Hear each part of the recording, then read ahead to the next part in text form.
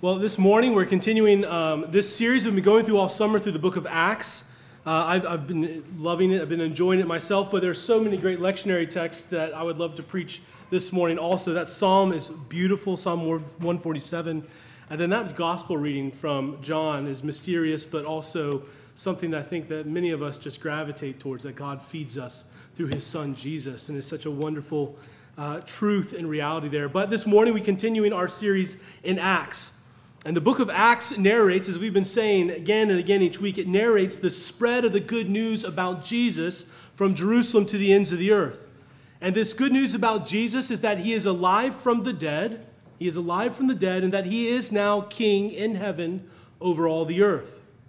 At his enthronement, right, that's at his ascension, what we saw in chapter 1, King Jesus commissioned his church to announce to the world in word and deed that he is alive from the dead and king over all.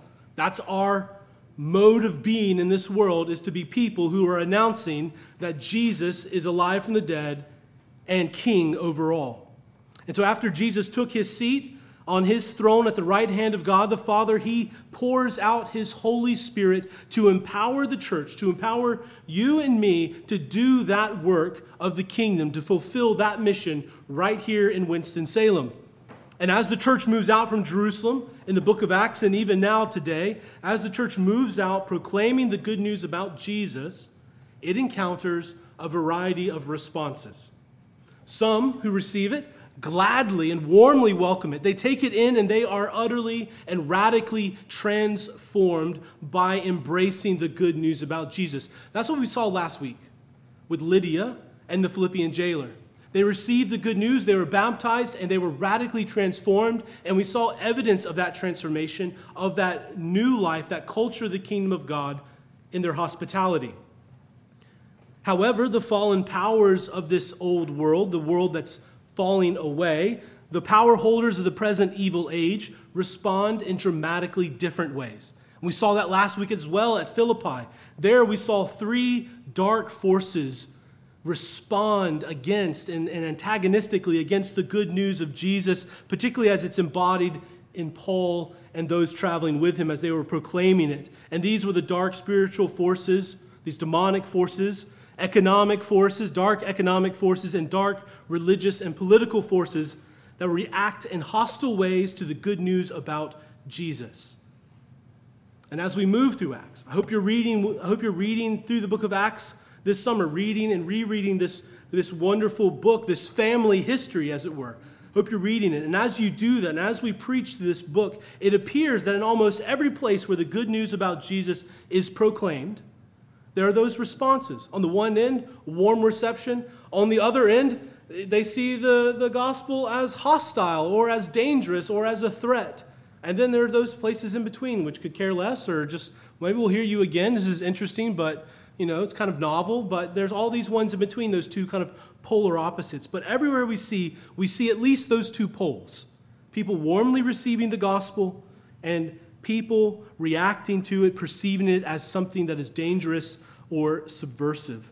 And actually, this is a bit of an aside, Luke is writing Acts not like to calm those fears in the Roman Empire, that this movement of people that follow Jesus is not about overthrowing the Roman government. That's why throughout the second part of Acts, Luke has Paul in front of Roman officials over and over again, and they find no fault in him. Right? One of the main points at the end of the book of Acts, the second half of Acts, is kind of an apologetic for the church that is not a threat to the empire. What it is a threat to is Roman culture, Greco-Roman culture, idolatrous culture. It's about the transformation, the utter transformation of human culture, not a regime change. That's a bit of an aside. And our lesson this morning from Acts 17 does not break with this general pattern of the way the gospel is received. Paul arrives in Athens, as Luke records in verses 16 through 17. I'll read them again. Now, while Paul was waiting in Athens, his spirit was provoked within him, as he saw that the city was full of idols. So he reasoned in the synagogue with the Jews and the devout persons, and in the marketplace every day with those who happened to be there. And so while Paul is in this marketplace reasoning with folks, he comes across and he's brought to the attention of some Stoic and Epicurean philosophers, which leads ultimately to his arrest and arraignment before the Areopagus. And this is a sort of cultural, religious, political court. By this time, it's been in establishment for some 600 and something years there in the city of Athens. And so Paul is brought on charges that he is saying something new, that he is speaking about strange divinities named Jesus and the resurrection, Anastasis. Luke describes Paul's arrest and arraignment with a language that draws upon the memory of Socrates, who only 400 years earlier was before the same court, facing the same charges of saying something new. He faced charges of impiety and corrupting the young because he questioned Socrates, questioned the legitimacy and authority of many of the accepted gods in the Athenian pantheon, and he also taught about new and strange gods to the folks there in Athens.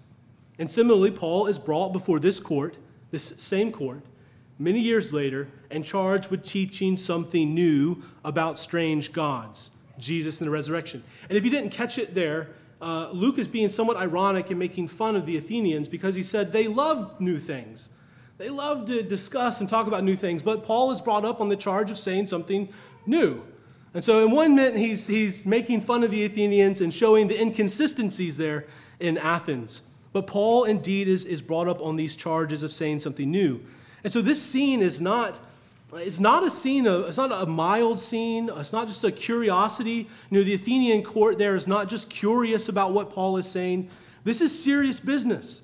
And this is why Luke draws the reader's attention to Socrates to show that this arraignment of Paul carries the potential of death.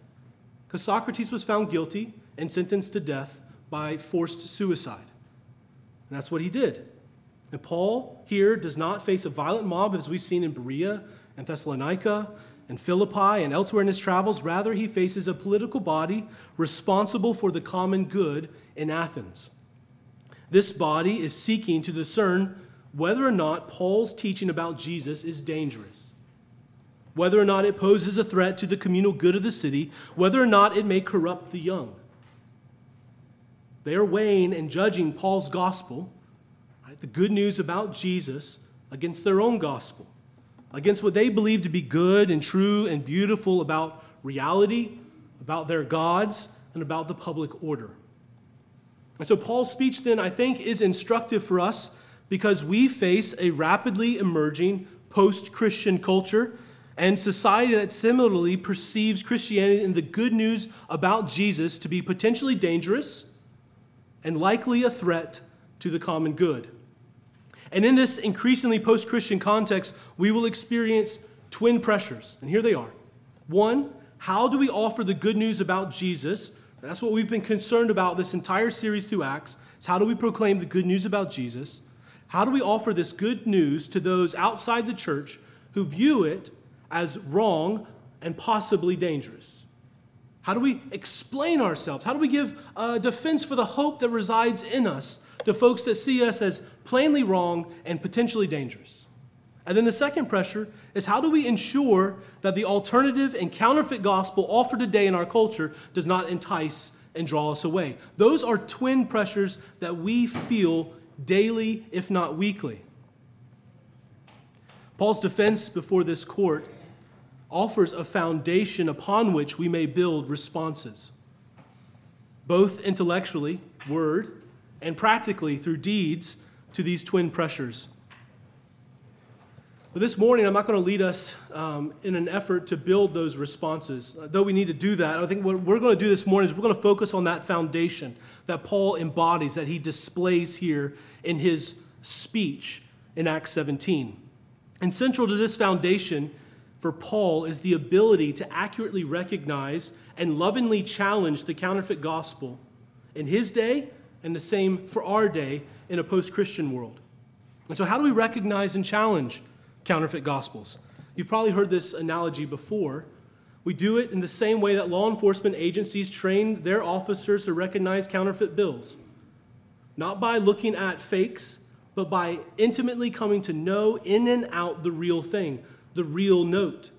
They study the texture, the ink, the font, the print, the size, the paper it's on. They study everything about the real McCoy so they can identify the counterfeit when it comes across their desk. This is how we recognize a counterfeit gospel, not by obsessing over all the different ways, but by focusing on the real thing, by focusing on the truth of the good news about Jesus Christ. And this is exactly what we see Paul doing. This is exactly what he does. This forms the foundation of his defense here before the Areopagus. And that is this: Paul knew the true gospel. He knew the true gospel as revealed in the full breadth of Holy Scripture, from creation to final judgment and new creation. Paul knew the good news. Paul knew the good news. Inside and outside. He knew the good news about Jesus and God's kingdom. He knew it deep down in his bones. Just notice the way, I'll read it for a third time, the way Luke describes his reaction to life in Athens in verse 16.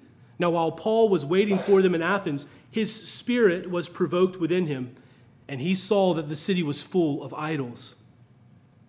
Paul saw a city and its life dominated by a counterfeit gospel, and he had a gut-level reaction. A gut-level reaction. And this gut-level reaction for Paul is born out of the hold the true gospel had on him at the deepest level of being, at his spirit. This is the man who will write in his letter to the church at Rome, "Do not be conformed to this world, but be transformed by the renewal of your mind, that by testing you may discern what is the will of God, what is good and acceptable and perfect." Paul renewed his mind by saturating his life in the true gospel, the real thing, as it is revealed in the full breadth, the full sweep of Scripture, and this formed the foundation of his defense before this court. And significant to this foundation is that Paul understands the gospel to be an announcement about where God is moving the history of the world. That would have been a radical departure from most of Greek thought at the time, which would have viewed the cycles of the cosmos as cyclical. You know, the earth is created and it burns up and gets recreated again, and it burns up and gets recreated again, and it's an unending cycle. But Paul is talking about an announcement of good news, that the earth is moving to a definitive end, to a culmination, to a point at which all things will be made new, not back into conflagration, not back into rebirth and then on again, but into a final and definite renewal, new life, resurrection life. You see, Paul begins his defense by starting at the beginning with the Creator God. No new God here, Paul says. You know the unknown God? Let me tell you who he is. He's no new God. He's the one who made heaven and earth. He begins with the Creator God. He begins with creation. He declares that the Creator God will no longer overlook humanity's ignorance about him, because the world as we know it in its brokenness is moving to its God-ordained end, its goal, its telos, its redemption and renewal in Jesus. And that end culminates at a future time that God has fixed when Jesus, as King, will return to judge. And for Paul here, he certainly has in mind the full Hebraic sense of judgment, of to judge. And Jesus will judge. He will, one, set the world right. Part of judgment isn't just leveling out punishment, but it's restitution. It's restoring. It's making whole again. And Jesus will come as our coming King, our long-awaited King, and he will come to judge, to make things new, to set things right. But he will also call the world to account. He will call the world to account for oppression and injustice, for sin and idolatry, and all its many and varied forms in our lives and in the lives of our institutions. He will call the world to account. So Paul ends his defense here by answering that question that they certainly would have had. How do we know this is true? How do we know? And Paul gives you an answer there. He gives them an answer in verse 31. God has given assurance to all. He has given assurance to all by raising Jesus from the dead. This long-awaited King, this coming judge, God raised him from the dead. Therefore, you know that new creation is here.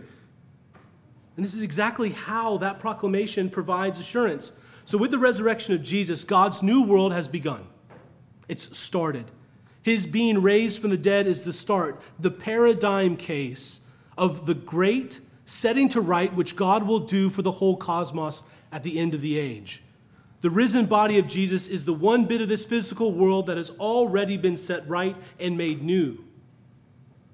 Jesus' physical body, the one that was raised from the dead, is the down payment of this new creation. It's evidence that what God has promised to do, he will do and can do. He can make dead things new. He can bring life again.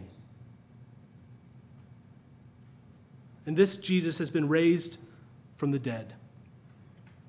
He's been enthroned as the king over all the earth so that he might spread that new life out across the world as the church bears witness, as the church announces his reign and his new life.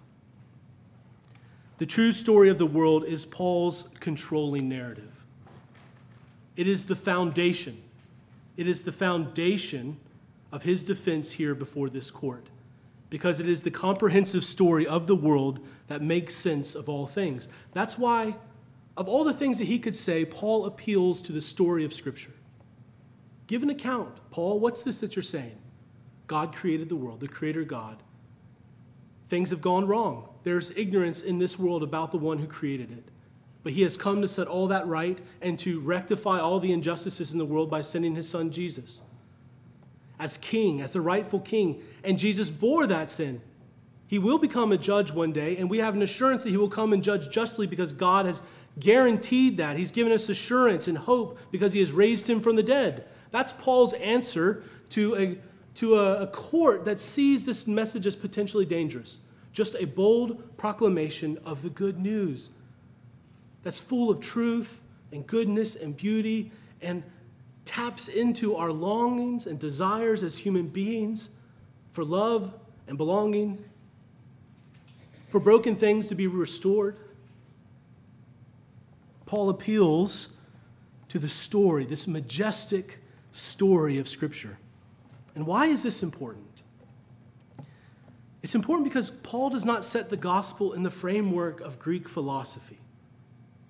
He does not set the gospel in the framework of Greek philosophy, for that would have utterly transformed the gospel into a counterfeit. He does not set the gospel in philosophical terms.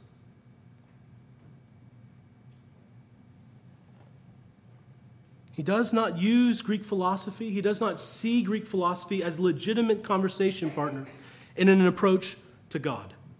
And you may ask, well, doesn't he quote two Greek philosophers in verse 28? Didn't we see that and sing that in our antiphon?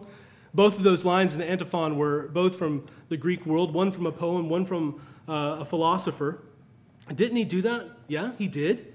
However, he takes these quotes and sets them within that overarching biblical story, and it utterly transforms them. We live and move and have our being in God. You're right, we do. But it's the God who created the world. It's the God who has sent a judge in Jesus and has redeemed him. We are God's offspring. We are his children. You're right. We are. But not the God. We're not the children of Zeus. We're not the children of these other gods. We're the children of the Creator God, the one who made heaven and earth. So Paul uses these two phrases from Greek philosophy, and he utterly transforms them by setting them within a different frame of reference. And this frame of reference is a story about the Creator God that's revealed in Scripture that climaxes with Jesus raised from the dead and enthroned as king and the coming judge. And so Paul incorporates these phrases into a completely different, comprehensive, and controlling narrative. And by doing so, he utterly transforms them and their meaning. And so Paul is not articulating the gospel in Greek philosophical terms. He is articulating an entirely different way of viewing the world. And why am I emphasizing this? Which could be maybe just seen as like somewhat heady or abstract point. Why is this important? Why am I emphasizing this? Here's why. Because in our increasingly post-Christian culture and society has done to Christianity what Paul did to the Greeks there at the Areopagus. Paul took their concepts and utterly transformed them by setting them within a completely different interpretive framework, by setting them within the true story of the world revealed in Scripture. Similarly, our culture, this post-Christian culture, at large has taken uniquely Christian concepts such as justice, equality, human worth, and love, and many more, and have removed them from the Christian interpretive framework and have utterly transformed them. Our culture has taken these concepts out of this sweep of Scripture, this story of God as creator and Christ as the coming Redeemer and the one who will make all things new again. It has removed these concepts from this story and it has utterly transformed them into counterfeits, into hollowed out versions of the real thing. And no one likes a hollowed out version of the real thing. I mean, if you've had a Hershey Kiss, you know it's a hollowed out version of the real thing, which is a Wilbur Bud. If you've ever been to Lidditz, Pennsylvania, where my wife is from, go there, buy Wilbur Buds, and you will know what real chocolate tastes like. Okay? And we know this. I mean, who here is going to select the hollowed out version of a beer in Natty Light when you can have something from Wise Man's? I mean, no one does that. We want the real thing. We don't want hollowed out versions of something. Paul, likewise, is saying, I'm offering you the real thing. Why follow counterfeit things? Why follow hollowed out versions?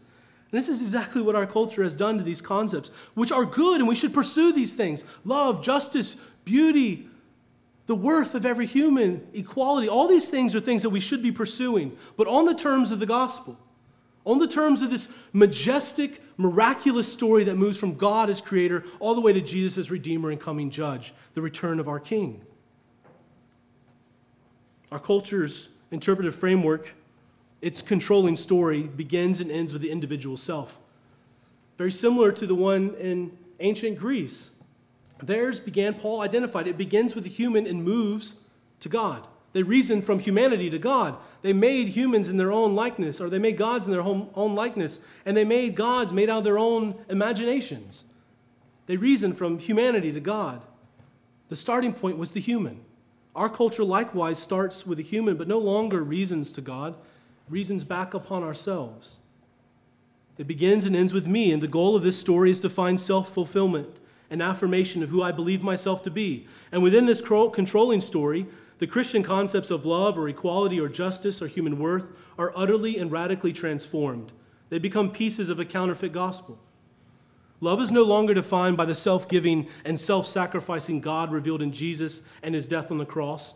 Rather, love is defined by the self-seeking individual to whom others must bow, including God. But it doesn't mean that everyone leans into the fullness of that, but that all has affected each and every one of us. Each of us are influenced by that. Each of us are susceptible to being duped and enticed by this counterfeit gospel, and it's easy to modulate. And just reflecting upon this sermon, I found myself, it's easy to modulate in and out for Christians and for myself between the good news of Jesus and this massive sweep that's revealed in the story of Scripture. Modulate between the good news revealed there and this counterfeit gospel revealed in our culture. It's easy, given the situation, given the people you're talking to, given the topic, to modulate in and out between these two, the real thing and the counterfeit gospel. And we can far too easily be swept up into advocating for love and justice in ways that run counter to the true story of the world, and we end up eating Hershey Kisses, right? Not Wilbur Buds. We end up drinking Natty Light and not a Wise Man brew. And this is why it is so important, because we should and we must advocate for all these things. We must pursue love. We must pursue justice. We must pursue equality and human worth in this world. These are good, true, and beautiful things that God has given and set in this world for us to pursue.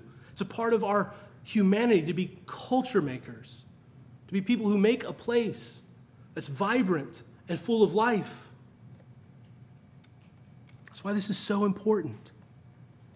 But we must do this on the terms set by the true story of the world that begins with God, the Creator, climaxes in Jesus dying on the cross and raised from the dead, and ends in the return of the King to judge the world, making all things new, a world full of love and justice.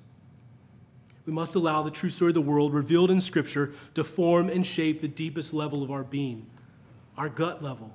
We must allow it to shape our guts, our hearts, our minds, wherever you think the deepest part of you resides. You must allow the gospel communicated throughout the full sweep of Scripture to shape you. to form that gut level reaction to this world like Paul. Not to go to battle and argue, but to love. To tell people that there is hope in this world, that resurrection can come because it has come, that new life is here through Jesus. Christ Church, we need to be about the work of renewing our minds, our guts, our hearts, our spirits, the deepest level of our being, so that we may correctly identify the counterfeit gospel in our culture, and so that we can live to articulate the truth, goodness, and beauty of the true gospel. And so that we can articulate the truth, goodness, and the beauty of genuine love and justice and equality and human worth and all the myriad host of things that this Christian world, or this world benefits from Christianity and God's good revelation. All these things are defined by God's story of redemption. His redemptive love demonstrated in Jesus' self-denying death on the cross, of God assuring us by raising him from the dead, giving us hope, and in Jesus' return as King to righteously judge the world by making all things new. Christ Church, pour yourself into Scripture. Saturate yourself by it. Read and pray through Scripture and come here each Sunday because the liturgy is saturated with this divine redemptive drama that we experience each Sunday when we come here to the Word and to the table. And allow God's Word, His gospel, to define for us what is true and flourishing love, justice, and value and worth in this world. May God help us to do just that. In the name of the Father, the Son, and the Holy Spirit. Amen.